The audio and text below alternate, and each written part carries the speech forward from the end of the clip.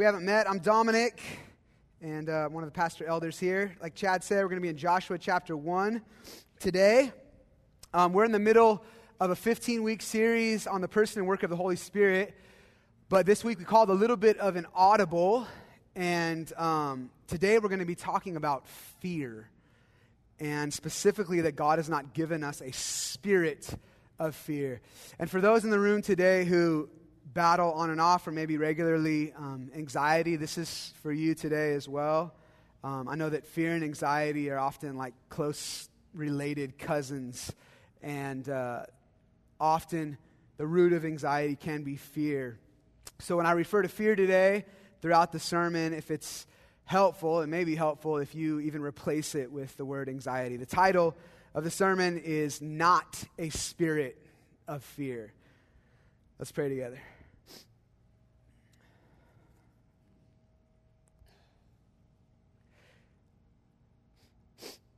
Lord, you're a good and all-knowing God. And you know exactly what your kids need before we even know that we need to ask. Thank you that you know every heart in here today. Thank you that you see every anxious heart, every fearful heart. You see every heart just wrapped up and not free. And thank you that you have good for us and you are out for our good and for your glory. And so we ask for both today, Lord. We ask for our good and we ask for your magnification and your exaltation. You're the God of all truth. So we ask you'd speak truth into our lives, and where there's been lies, we ask that you would combat those things with truth. We now together, let's do this together, church. We open our ears to hear, Lord, what you want to say to us. Open our eyes to see what you want us to see, our minds to comprehend, and our hearts to feel what you want us to today. I submit my mouth to you, Lord, my plans, the things that I've prepared, my mind. I ask that you'd speak to us. With my brothers and sisters, I say, Lord, speak to your people. Our ears are open. In Jesus' name, amen. Fear. Fear is often the great crippler in the life of the Christian. And so today, honestly, I just want to call out fear for what it is. I want to expose it for what it is. And the prayer is that people would be delivered from crippling fear today. We've talked a lot over the last couple of months about how it seems like God has been speaking prophetically, which is something that he does, by the way. We'll talk about that more in 2 weeks to speak about the gift of prophecy. But that God has been speaking in a prophetic way. Prophetic means a specific word to a specific people at a specific time. It doesn't have to be weird or freaky or whatever. Specific word, specific people, specific time. God has been speaking prophetically to Reality Ventura that he is wanting to tear down walls in people's lives, and that walls like dams can hold back and prevent the full waters and flow of God from flowing in our lives. They can prevent us from receiving the fullness of God's power and his presence and his purpose or his promises in our lives. And he has been tearing down walls. Some of you in here have experienced, whoa, dude, just crazy breakthrough. And some of us are still waiting for that breakthrough, so to speak. Maybe today is the day. So as I alluded to, I was supposed to preach on a different topic this week, but as I was praying and preparing earlier on in the week, it seemed like there was a different thing that God wanted to say. I believe this is what God is wanting to say. I believe it's for us. I pray that it will be helpful for us today. It's not going to be an exhaustive Bible study. It might be exhausting, I don't know, but it's not going to be exhaustive as in wide and broad and entirely complete without any cracks. Exhaustive Bible study on fear, but these are some things that I believe God wants to speak to us today. So you should be up into Joshua chapter 1. Little backstory here. The children of Israel have been delivered from their slavery in Egypt. They've been in the wilderness for 40 years. Moses has just died, and God is about to bring his people into the promised land. And there they are on the east side of the Jordan before they will cross over into the Jordan where Jericho is. This is a few days before they're going to march around the walls of Jericho. We're looking at really verse 9 of Joshua chapter 1, but let's start reading in verse 1 just to get some context. I'll be reading and preaching mostly out of the CSB today, the Christian Standard Bible. Joshua chapter 1, verse 1. After the death of Moses, the Lord's servant, the Lord spoke to Joshua, son of Nun, Moses' assistant. Moses, my servant is dead. Now you and all the people prepare to cross over the Jordan into the land I am giving the Israelites. I have given you every place where the sole of your foot treads, just as I promised Moses. Your territory will be from the wilderness and Lebanon to the great river, the Euphrates River, all the land of the Hittites and west of the Mediterranean Sea. No one will be able to stand against you as long as you live. I will be with you, just as I was with Moses. I will not leave you or abandon you. Be strong and courageous, for you will distribute the land I swore to their fathers to give them as an inheritance. Above all, be strong and very courageous to observe carefully the whole instruction my servant Moses commanded you. Do not turn from it to the right or the left so that you have success wherever you go. The book of instruction must not depart from your mouth. You are to meditate on it day and night so that you may carefully observe everything written in it. For then you will prosper and succeed in whatever you do. Haven't I commanded you? Be strong and courageous. And here it is. Do not be afraid or discouraged, for the Lord your God is with you wherever you go. So here they are. They've been set free from slavery in Egypt, and now the fulfillment of the promises of God are standing before them. What God had promised for generations and generations is standing before them. And God says, this is yours. This land is yours. They haven't even gone yet. And he's like, this is your land. This is what I've given to you. Even though you haven't taken hold of it yet, this is what is yours. And today, some of us are in that same place. I really do believe that God has land for us to take. It's not necessarily physical land. It's not necessarily where it's going to be like, whoa, like blessing and honey and money or whatever. I'm not saying that necessarily, but land for us to inhabit, things for us to step into, as he did for Israel. But they were afraid. And how do we know where they were afraid? Well, God tells them to not be afraid. And the God of the universe, who's all-knowing, doesn't tell people to not be afraid unless they are afraid. But fear is the adversary of faith and trust in God. And if they were going to step into the land where there was giants and war, they were going to need faith and trust in God. That was going to be the only way that they could inhabit the land. They had to surrender and bank on God. They didn't have skills to be able to go in and take the land without God fighting for them. They needed to walk in faith in God. But fear is the great adversary of faith in God. So God says, fear not, because fear can literally prevent you from stepping into the promises and walking in the promises of God and from taking the land, whatever that is in your life. So God says to his people, not only comforting words, which they are, but also critical words when he says to them, do not be afraid. Romans 8:15 says that you did not receive the spirit of bondage again to fear, but you received the spirit of adoption by whom we cry out, Abba, Father.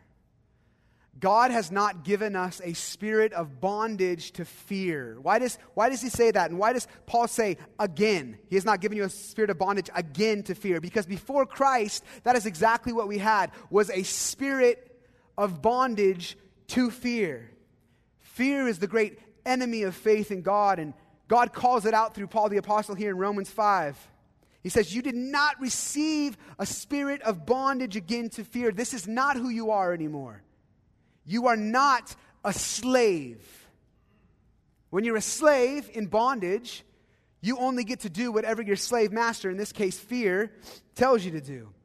And the slave master, fear, wants to keep you on the east side of the Jordan River, so to speak. The slave master, fear, wants to keep you from stepping through the River Jordan and onto the West Bank and into the Promised Land.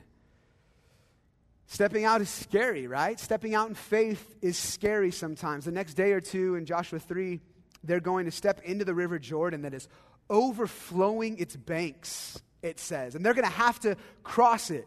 That's scary. Who knows if they're going to get swept up or not? There's a flowing river overflowing its banks. But God's point is, but I'm with you. But I'm with you so you don't have to be afraid. Because you'll see if you keep reading in Joshua chapter 3, once they start walking in, God, as he always does, provides a way through. And there in Joshua 3, we see them step into the Jordan before it was ever parted. Before it was ever parted, by the way. Some of us are in our lives, we're like, Lord, just part the river. Just make the way obvious and I'll walk through, Lord. I'll step out in faith. Just open the door, Lord. Just give me the money for that thing. I'll go. Just provide another job and I'll quit this one that you've been telling me to quit. Just part the river and I'll walk through. And God's like, why don't you start walking through and I'll part the river?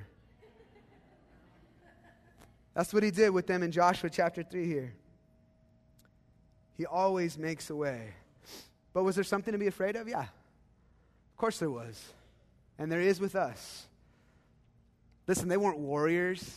They weren't prepared for battle. They'd just been wandering in the wilderness for 40 years. They weren't fighting a bunch of people. Even the buff slaves who had been in Egypt were dead by now, right? A whole generation had died. It's 40 years later. They weren't ready for this. They were ill-equipped and unprepared. So of course they were scared. But that fear is not from God. God has not given us a spirit of fear, but of love, power, and sound mind. We'll look at in a minute. So God says, that's not of me. God says, fear not. Stepping out in faith can create fear, and stepping into what God has for you can also be scary. But when you're standing at the crossroads, you have two choices. You can either walk in fear or you can walk in faith. You can either operate in fear or you can operate out of a place of faith. It's one or the other, and they are contrary to one another. But today, I don't want to talk anymore about what fear can do. We already know what fear can do in our lives. Some of us right now are experiencing the brunt of it. Some of us are like, dude, I feel like I'm under if there's a spirit of fear, I feel like I'm under. If there's a spirit of bondage to fear, like Paul says, I feel like, I know God hasn't given me that, but man, I feel chained to that. Well, God is wanting to set us free today from that. If you feel trapped and crippled by fear, we know what fear can do. What I want to talk about today is, what do we do then with fear? We know it's there, but let's expose it, and what do we do with it? And that's how I want to spend the rest of the time here. There's 4 things. Number 1, when it comes to dealing with fear, we first walk in truth. Number 1, we walk in truth. Jesus said it is the truth that sets you free. If fear binds us up, then we need something to set us free, and it is the truth that sets you free. So we walk in the truth, and truth number 1 is that fear is not of God. The title of today's sermon, Not a Spirit of Fear, comes from 1 Timothy chapter 1, verse 7, that says, God has not given us a spirit of fear, but of power, love, and a sound mind. We've been talking about the Holy Spirit for the last 5 or 6 weeks. Well, this is the same word for spirit, pneuma. There's a Holy Spirit, but God's saying, you got the Holy Spirit. Holy Spirit in you is working power in you, love in you, a sound mind in you. But he has not given you a spirit, same word, pneuma. He's not given you a spirit of fear. The spirit that God has given us is one of power, love, and a sound mind. The word sound mind is this ancient Greek word that implies peace and calm and collected mind in the face of what can be confusing and panic usually connected with fear. And over, Gary told me earlier, over 50 times in the Bible, God says, do not fear, because fear is the great enemy of faith in God, and we can't do anything without faith in God. So we need to recognize that fear is not of God, and if it's not of God, then he will give us everything that we need to overcome in the face of it. We walk in truth. The second truth number 2, is that fear is a liar. Fear, like all enemies of God, is all bark but no bite. No teeth. All bark but no bite. But fear does bark loud sometimes, right? Like, you hear a dog that barks loud, I don't care if it has teeth or not. Like, you're scared, right? Sometimes fear barks loud. So fear says, don't let go. You're going to lose control. Don't let go and give up control to God. You're going to lose control. You're going to be out of control. But it's a liar, because God says you won't lose control. You are surrendering control. You're surrendering it to me, the one who's better at being in control in the first place. Fear says, dude, don't step out into the unknown. It is unknown. It's unknown. What if there's no step out there? Like, you're standing at the edge and it's like, but God, I can't see. Like, the door isn't open yet. The river isn't parted yet. Lord, the provision isn't there yet. And God's like, go. And you're like, but I can't. There's no step. And the Lord is like, I am your step. I am your path. Jesus said, I am the way. I am the good shepherd who leads you in paths of righteousness. Fear says, but what if? Fill in the blank. But God says, but I am. Fill in the blank. What is the need? God is that and so much more.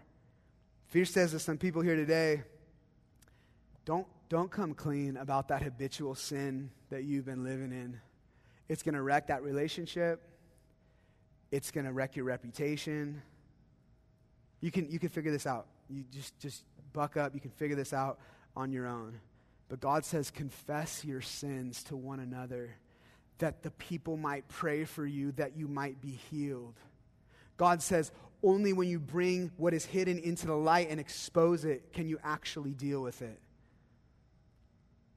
I think God says to some men, some husbands in here today, some fathers in here maybe today, that fear says, you have to be a slave to your job. You have to work whatever it is, 60, 70, maybe 80 hours a week, because your family's not going to be happy if not. If you don't be a slave to your work, you're not a man. If you don't work like that, you're not a man. If you don't worry about your finances, who will worry about your finances? But God says, don't worry about your finances. Don't worry about what you're going to put on your body or in your mouth. But instead, seek first the kingdom of God, and everything that you need will be given to you. God says, working 70 hours a week doesn't make you a man. You being my son is what makes you a man. Working 70 hours a week as a family man makes you a slave, but you're a son. Don't be a slave, guys, when God has called you to be a son. And don't let fear lie to you and tell you that your world is going to fall apart if you don't keep that up. What's going to happen is your family will fall apart. If you're a husband here today, your primary job, you can call it a ministry if you want, your primary ministry is to serve your wife, to lay down your life for your wife like Christ laid down his life for the church. And you can't do that if you're not home. Because laying down your life doesn't mean being gone, it means being home so you can actually live sacrificially, so you can actually bear the burden of her, so you can actually take on what is heavy on her. You can actually carry the load. You can actually release her. That's what it means to lay down your life. And I'm not trying to bring condemnation at all. Do not be condemned, but you do need to get free. I know your heart is probably good and you want to provide, but you're a slave, and God is saying, son, you're a son. Don't live like a slave. So fear is a liar, and it will keep us from walking in what God has for us. That's why Paul was encouraging Timothy. We just read it. God has not given you a spirit of fear. The context with Timothy is that Timothy was a young pastor who was being called into something. And Paul was saying, Timothy, remember what you were called into. Remember what God called you to. I know stuff is hard. I know brothers and sisters are being martyred for their faith. I know I, Paul, am in prison right now. I know people in the church are being difficult. But Timothy, remember what God has called you into, and don't let fear prevent you from walking in that. Timothy, God has not given you a spirit of fear. Don't be afraid of that. That is not from God. What is from God is boldness to step out and walk in what He's called you to. Walk in truth. Truth number 3 is that everything that brings us fear cowers in the presence of God. Why does it matter that God said to Israel, do not fear, for I am with you? Why it matters is because God who is with us is bigger than any of the things that we could ever be afraid of. And all of those things cower in the presence of God. Jesus said, dude, don't fear people. And might I add, don't fear stuff or things or circumstances that can destroy your earthly life. Jesus is like, fear God who can destroy your body and soul in hell. It's like this. You're in a cave, right? Imagine yourself. You're in a dark cave at night, can't see anything. And then you see these little like wolf eyes come to the front of the cave. You're like, dude, I'm done, right? You know it's hungry. I don't know anything about nature. But I know something about God. Just deal with me here. You're standing there and there's the wolf and it's like, dude, I'm gonna get you, right? You're backing up. And it's like all of a sudden you hit something and you turn around and it's like a 10-foot grizzly. And you're like, I thought I was afraid of you. Whoa, I'm terrified right now. But then the grizzly is like, puts you behind his back. And it's like, I got you. I got you. Right? We don't need to be afraid of this stuff. God is terrifying. He could do whatever He wants, and yet He chooses to not. God could destroy body and soul, Christian, but He chooses to not. Instead, He chooses to destroy that which is out to destroy us. That's what God does. I love how in the next chapter of Joshua, Rahab, who is hiding the Israeli spies, says to them in Joshua 2:9, I know that the Lord has given you this land and that a great fear of you has fallen on us, so that all who live in the country are melting in fear because of you. Why? For we have heard how the Lord did thus and so. The people of God who were afraid, or at least tempted to be, have now become the object of their enemy's fear because of who God is and what He does. We don't need to be afraid because God is with us, and the giants that we face melt in fear in His presence and because of Him, and even at the rumor of Him. When God is for you, which He is, no one can stand against you. Did you know that you carry in you and upon you the presence of the very living God, and that when you walk into a space that the atmosphere literally starts to change because God is residing in and upon you? That means that any other presence that is there that is contrary to God is like that wolf, like just like running away, like a little whatever, something that runs away, right? That's what happens because of the presence of God. We walk in truth. Number 2, we use our tools.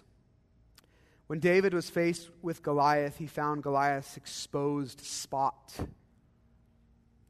And then he found the right tool to use against that. You know, Goliath would have been armed fully, his whole body in armor, except for one place, front of his face. So David found that exposed spot and went straight for it. Listen, fear has and is, maybe today for the first time for some of you, being exposed as a liar. Fear is being exposed. We're calling it out today, calling it out by name. Fear is being exposed. You need to call it out and use the tools God has given against you. Just like David called out Goliath's lie when he was like, you come and defy God? You cannot defy the God of gods. You can't defy the God of the universe. I'm going to speak truth to you. No. Right? I'm going to speak truth to you. No. He came and he spoke truth in the face of what Goliath was speaking, the lies that Goliath was speaking. The lie Goliath was speaking was, I'm bigger, I'm stronger, I look scary, nobody can defeat me. But the truth was, no. With the power of God, anything is possible. God has not given you a spirit of fear. You do not have to walk in it, but He's given you a spirit of power and love and a sound mind. He's given you tools to use. He has given you weapons to use to combat fear. Before David faced Goliath in 1 Samuel 17, it says that he went and he picked out 5 stones. He went and he chose 5 specific stones. He picked out the perfect stones that would be right for hitting the exposed part of the enemy. Listen, God has given us stones, guys. There are stones to combat fear. But 2 Corinthians 10 says that our stones, our weapons of our warfare are not carnal. They're not physical. They are mighty in God. They are mighty in God. They are spiritual, and they are for the demolition of strongholds. Our weapons are not physical. They're spiritual and mighty in God for tearing down strongholds. Are you being held back even this morning by fear or anxiety? Is fear holding you back from taking the land and walking fully in the power, presence, promises, or purpose of God? You have tools, you have weapons that are not physical. They're not of this world. You don't have to you can stop trying to muster up and engineer your way to figure, how do I get through this? How do I get through this? I got to figure it out. No, you don't. No, you don't. You don't have to try to figure it out. Our weapons are not of this world. They're not of the flesh. They're spiritual. And Scripture gives us a clue as to what those tools are. In Ephesians 6, when Paul is instructing believers to put on the full armor of God, he finishes by saying in verse 17 of Ephesians 6, and take up the sword of the Spirit, which is the Word of God. We use our tools, and tool number 1 is the Word of God. Fear is a liar. Scripture is truth. Lie, truth. What are you afraid of? What are you afraid of specifically? Expose the lie. Say it out loud. You don't have to do it right now, but say it out loud. Expose that lie. There is a scripture to hit it with. When it is exposed, there is a scripture that is truth to hit it with. Find it. Meditate on it. Memorize it, and then preach it to yourself. This also means that we are guarding our minds from lies and renewing our minds with truth. So what are you listening to? What are you feeding yourself with? Is it truth or is it lies? We use our tools. Tool number 2 is prayer. In the same breath as Paul saying that the sword of the Spirit, which is the Word of God, he says right after that, next breath, praying with all prayer and supplication. James 5:16 says that the effective, fervent prayer of a righteous man accomplishes much. It is mysterious, but prayer becomes an effective tool, even a weapon in the hand of the child of God. And God listens when we pray. We have all the access and authority that Jesus has to the Father because we are in Him when we pray. And praying is both talking to God and hearing from God. It is a two-way street. And when we sit in this place where we are sitting in the presence of God through waiting on Him in prayer and talking to Him through prayer, we begin to become aware of His presence. And where His presence is, there's things like fullness of joy and there's everlasting peace, things that begin to combat fear. And then we begin to understand and see truth as we sit in His presence in prayer, waiting on Him and talking to Him. And that truth begins to disarm the lies that fear tells us. And when we sit with Him in His presence and we wait on Him and we pray and we listen, all of a sudden everything starts to come into perspective. All of a sudden that thing that was so big is like, oh, little wolf, big bear, right? It all starts to like come into perspective. And it's like, oh, wait, you're that huge, Lord? Wait, maybe you are big enough. Maybe I don't have to be afraid. Maybe you are the provider. Maybe you do have everything that I need. Prayer is a tool God has given us in the midst of fear. Tool number 3 is musical worship. The third tool we see in Scripture is worshiping through song.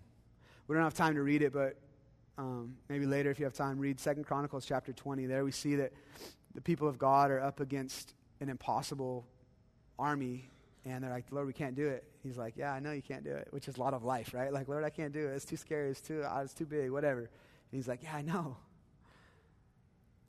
And he tells them this, take your soldiers, put them in the back, and take the worshipers in song and put them on the front lines and go out and begin to praise. And as you do, I'm going to do what I do. And as they do, God does what he does. And he sends forth an ambush, and the enemy gets confused and begins to kill himself. I believe wholeheartedly that often choosing and singing specific songs can be like those stones that were in David's sling that he slung at Goliath. For him, it was a sling and a stone. For me, often in my life, it has been like a string and a song. So we walk in truth.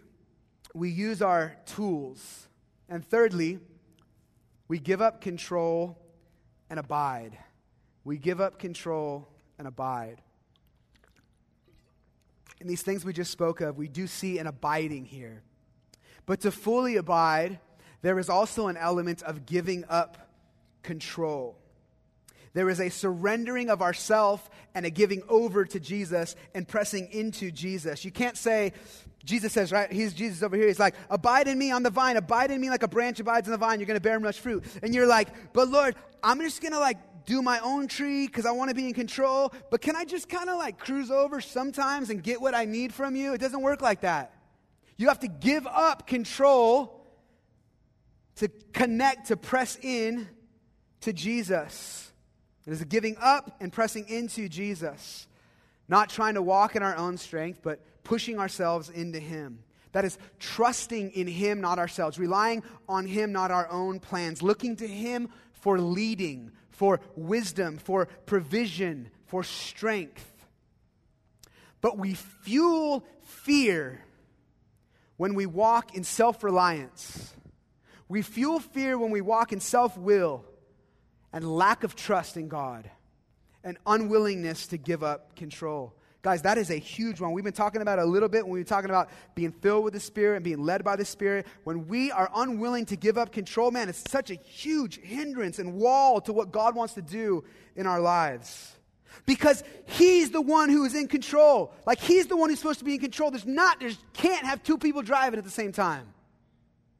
You gotta like give up. Jesus, take the wheel.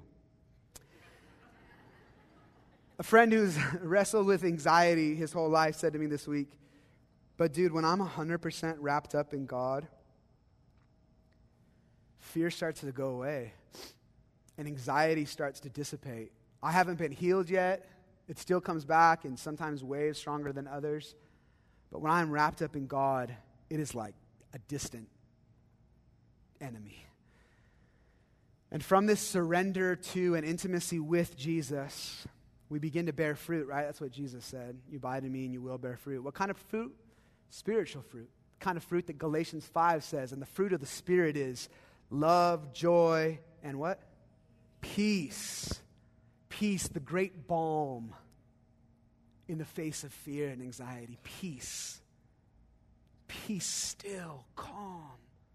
Placidity, calm in the face of fear. Jesus said in John 14, peace I leave with you. Not like the world tries to give you peace, but peace I live with you. So do not be troubled and do not be afraid. His peace is the great balm for us being afraid.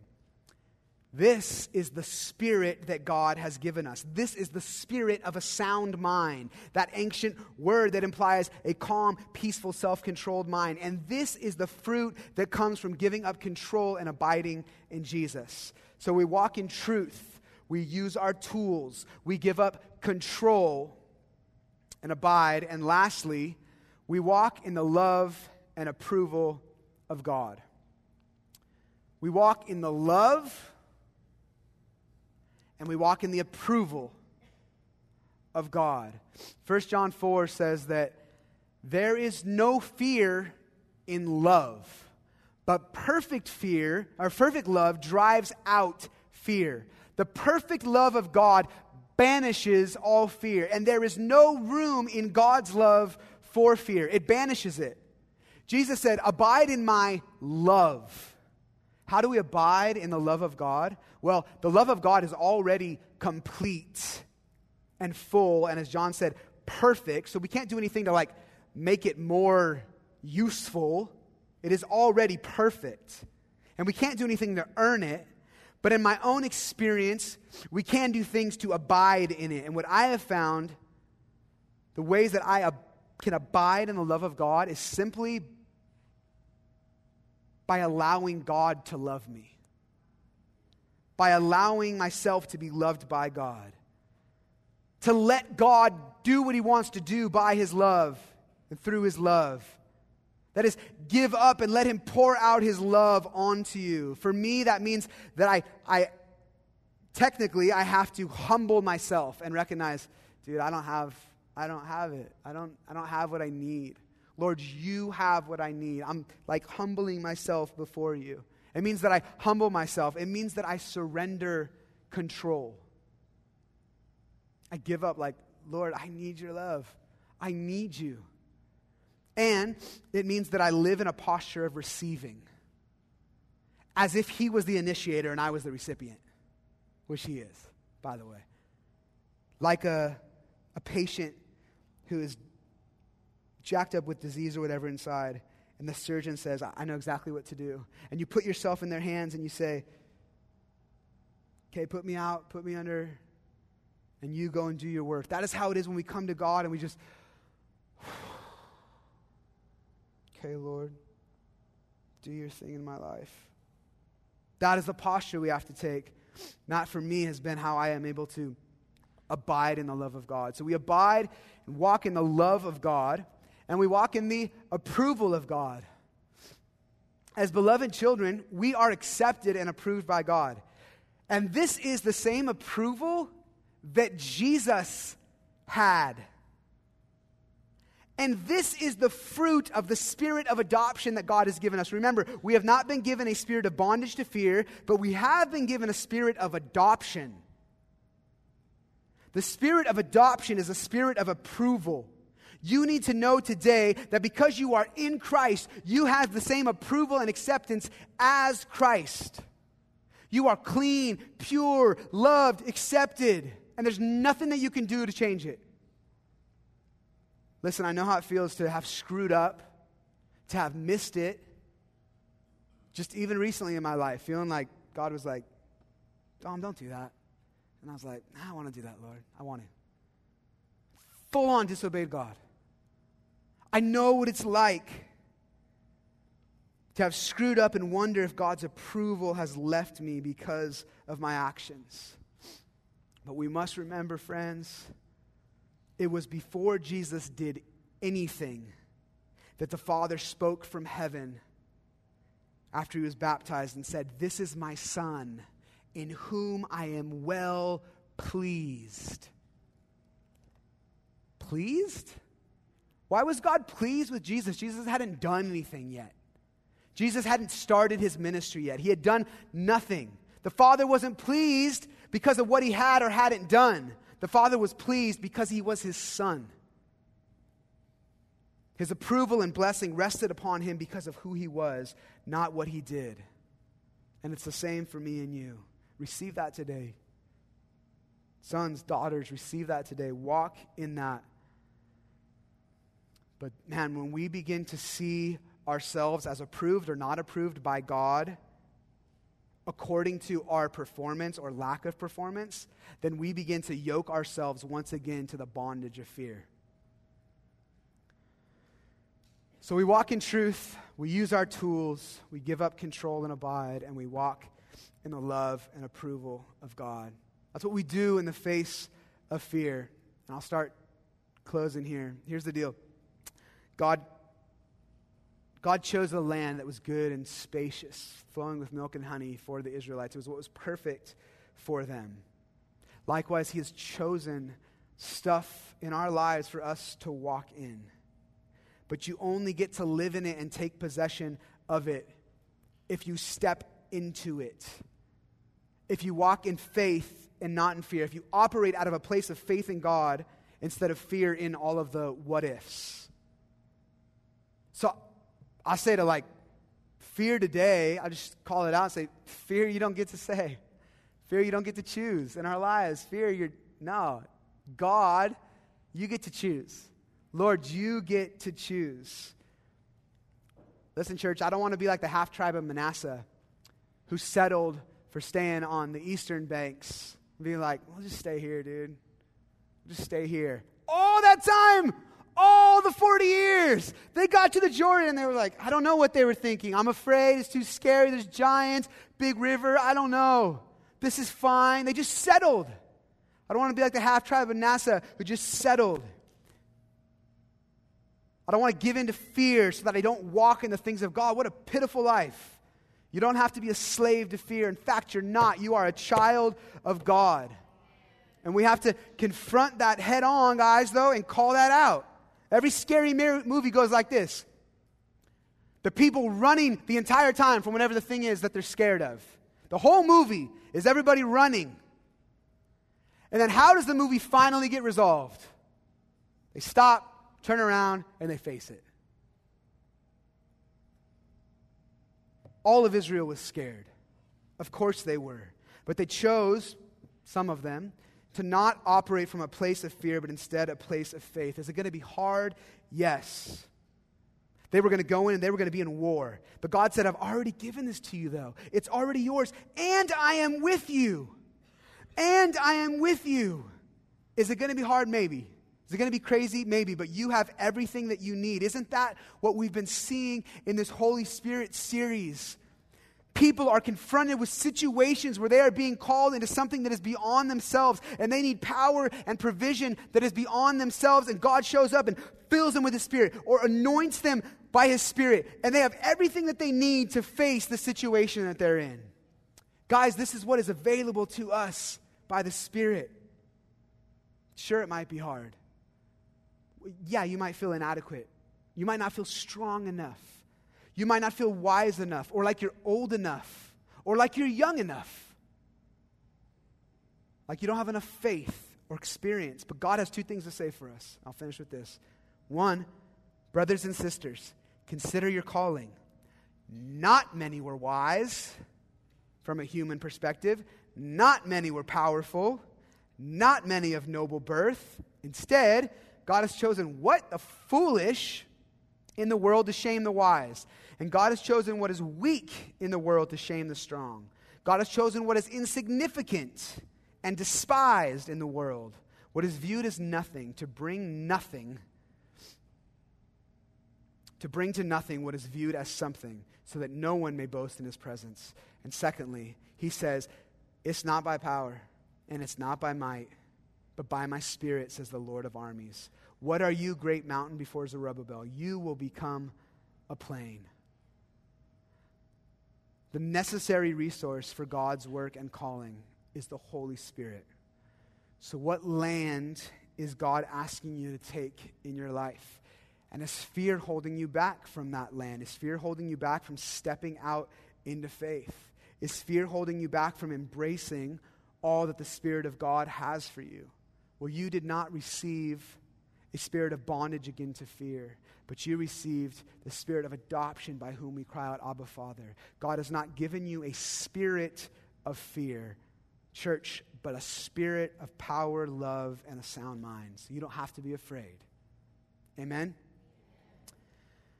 So I'm done, but I want to finish like this. before we go into a second set of worship. From time to time, a story is revealed in our church body, somebody who's here, a story of God's goodness and faithfulness and power working in someone's life. And from time to time, we like to share those things.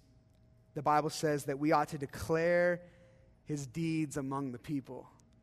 So we're going to have somebody come up and share a story right now. Would you guys please welcome up our friend Shantae?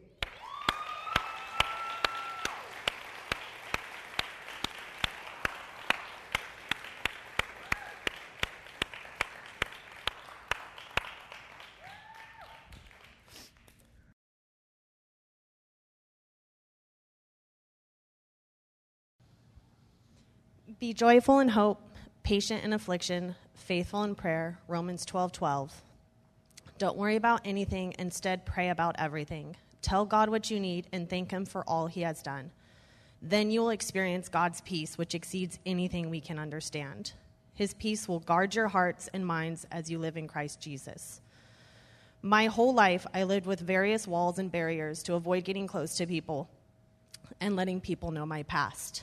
Growing up in a single-parent home that from the outside seemed loving, caring, genuine, and normal, but on the inside, everything was far from normal. I grew up with continual verbal, emotional, and psychological abuse. My life was consumed with OCD habits, numerous addictions, isolation, anger, resentment, depression, PTSD, panic attacks, and most of all, anxiety. Ironically, I used all of these things to try and fill the voids in my life that they themselves had created, and to try and gain approval of everyone else around me, never once turning to Christ. Through my Nana, I always knew who God was and heard stories of what he did and his love for his sons and daughters, which made me eager to belong to something. I tried to go to churches and join youth groups as a child, but my mother feared judgment and people seeing the truth, so we only went 2 times a year, Easter and Christmas. As I got older, I figured after all I did in my life that I was never going to be quote-unquote good enough or quote-unquote Christian enough to belong to a church, and that I was too broken to be a daughter of God. These patterns and habits that I spoke of turned me into needing to have absolute control of everything in my life, from jobs, education, finances, my health, friends, relationships. I thought if I controlled it, I would be happy, and I would never get hurt again. Boy, was I wrong. The more I tried to control my life, the more out of control it became. Not only was I battling daily anxiety attacks and weekly night terrors, but I was overwhelmed with various health issues that had me in the doctor's office more times than I would like to remember. A little over 2 years ago, my life came to an all-time low when I finally walked away from the toxic relationship with my mom and brother. Feeling shattered, I didn't think life can get any worse. Not too long after that, I discovered the relationship I was in for 3 years was filled with years of deception, cheating, and lies, and everyone knew about it but me. I was completely broken and shattered. Late one night, driving home after getting stuff from my ex's house, I tried to take my life. In that moment, God stepped in and saved me. I got home, and the shock set in, and I had the worst panic attack I'd ever experienced. I cried out to God and swore I would give him my life. In that moment, a Bible I had in my room fell to the floor. I picked it up, and slowly my breathing calmed, and I felt a warmth in my heart I never knew. A few days later, I went to reality, terrified everyone would know what I did. Dom was preaching about forgiveness and removing toxicity from your life. And at the end, when he asked people to get prayer, I felt he was talking directly to me because I don't remember seeing anyone else around. I walked to the front seeking prayer, and I was told, I can only pray for you if you can pray for yourself. Speak to God like you would a long-lost friend. After prayer, I broke down crying on the carpets, and I felt a weight lifted. God broke my first wall down, resentment and unforgiveness. 1 year later, I decided to finally get baptized and take that next step in my faith. I knew in that moment I was a born-again Christian and the Holy Spirit was living in me. However, though many walls kept coming down in my life, there were still walls and aspects of my life I couldn't let go. Roughly mid-May of this year, I was becoming overwhelmed with everything, and thanks to the encouragement of some pretty amazing people, I walked into Wednesday night prayer knowing I needed God. but I was also scared to give up control. Despite my reservations that night after prayer, Katie and Anna prayed with me and over me, and for the first time ever, I truly cried out to God. It was that ugly, snot-filled, hardly being able to breathe cry, and I cried out, God, I give you control of my health, my anxiety, and my life. We prayed for well over an hour, and at the end, I felt a warmth on my body beyond anything I can ever attempt to describe. That was 2 months ago, and since that day, I haven't had one anxiety attack, not one night terror, and my health issues that had me on a strict regime of medicine and food restrictions due to allergies are gone. I literally couldn't eat gluten without having my skin get covered in hives, nauseating headaches, my throat getting itchy and irritated, and my stomach swelling double its size in excruciating pain. But since that day, I have been able to eat all the bread and gluten with no reactions. I no longer have to let medicine, food allergies, fear, anxiety, or anything else control my life. Praise God. After that night, I wasn't exactly sure how to explain what happened. I just knew God was healing my body, mind, and soul. And then Don preached on being baptized with the Holy Spirit and explained that one of the hindrances of receiving the fullness of God can be an unwillingness to give up control. I realized at that moment that is exactly what had happened. I gave control to God, and the Holy Spirit came upon me in power and changed everything. My prayer for any and everyone here is that if you have a wall in your life, no matter what it may be, cry it out to God and give him control. For he is a good Father, and he will always provide. May you all experience the glory of not only having the Holy Spirit living in you, but on you, filling you to overflowing. Thank you for letting me share with you today. God bless.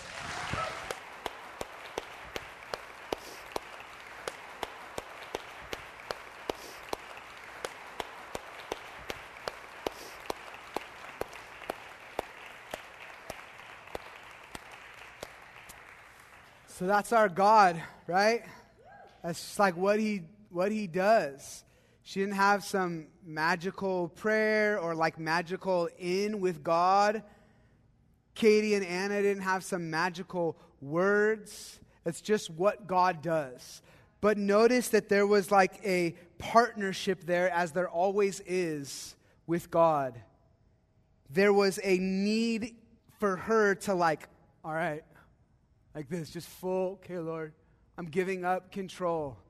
And that in tandem with him just showing up in power, she's been eating bread for 2 months. So here's what we're going to do. We're going to pray, and then we're going to go into the second set right now, which is a time where we respond to what God is speaking to us. That's what the second set of worship is designed for.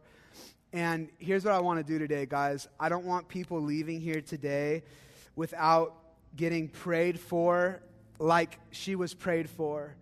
Because God is a God who heals. And it is not the will of God that his kids are in bondage. Not the will of God. So I don't know how and when God heals and why. I know sometimes in his sovereignty that he chooses to say, wait, I'm going to wait. I don't know. But I do know that when we ask anything according to the will of God, we have that thing for which we ask. And it is not the will of God that his kids are in bondage to fear or anything else for that matter. So I'm going to pray in a second. And then here's what I'm going to do is I'm going to ask you to stand up. If you're in here today and you're like, dude, that's me. I want to be like free from that fear in any level. I want to be free from fear and anxiety in this place today in my life. I'm going to ask you to stand in a minute. I know that even alone might create some fear and anxiety in you. But listen, it is right and good when we expose it. Us standing up is being like, yeah, we're just calling it out, right? Us standing is being like, yeah, it's there. Just like Goliath's face was exposed and David hit him with that stone right here. So I'm going to pray, and then I'm going to ask you to stand, and I'm going to ask the people around you to lay hands on you and pray. Lord,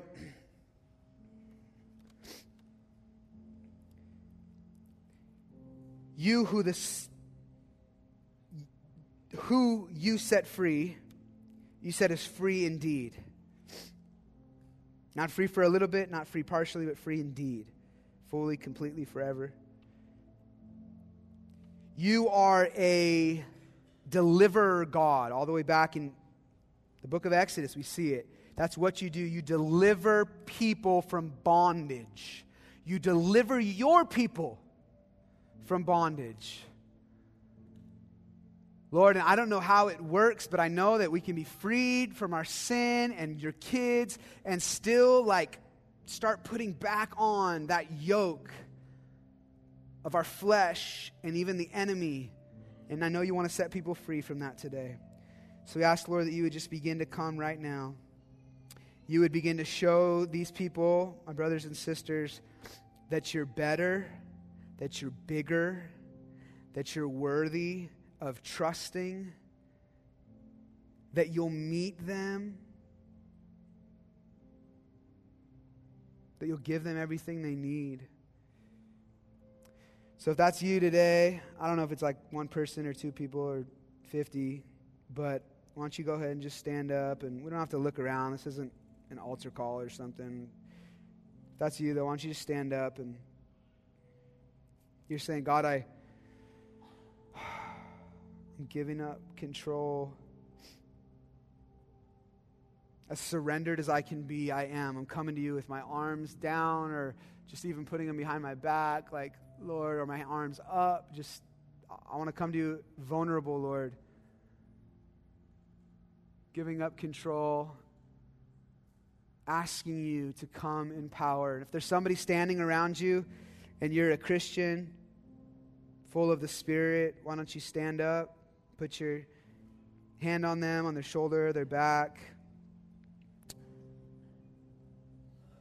Bible says that those who are suffering in some way, for us to lay hands on them and to pray. So I'm going to pray a simple prayer first, and then Christian, you have the power of God. Just because I'm a pastor and I have a microphone doesn't mean that I have necessarily any special words. You have the Spirit and power of God. So after I pray, why don't you just take a few minutes, if you're led, to continue praying, and then we'll be singing while you're doing that. And feel free to even move around the room. Like, dude, there's this person over there. I know they're struggling with this. I want to go pray for them. That's what this time is for. Laying hands now on those who are standing.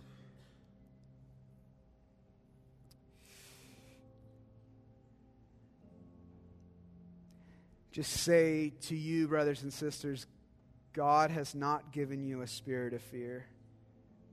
And if you are under a spirit of fear, that is not of God.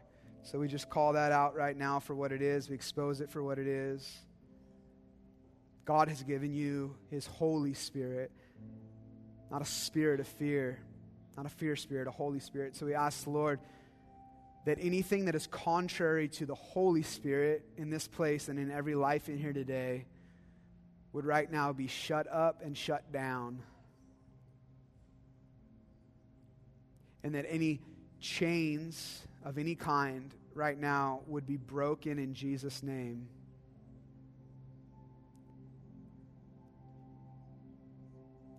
And if there is any kind of foul spirit of fear, like an actual, like kind of a demonic, not a kind of, a demonic spirit of fear that's just holding people's minds and hearts captive, just say to you in Jesus' name, you're not allowed here. You're not allowed in these lives. These are the children of God. You must leave, and you must never come back. We ask, Holy Spirit, that you would flood this place with your peace and your power. You would fill us. For those who have not been baptized with the Spirit yet, we ask, Lord, that you would fall upon them now. And the chains right now would be broken in Jesus' name. People would be set free.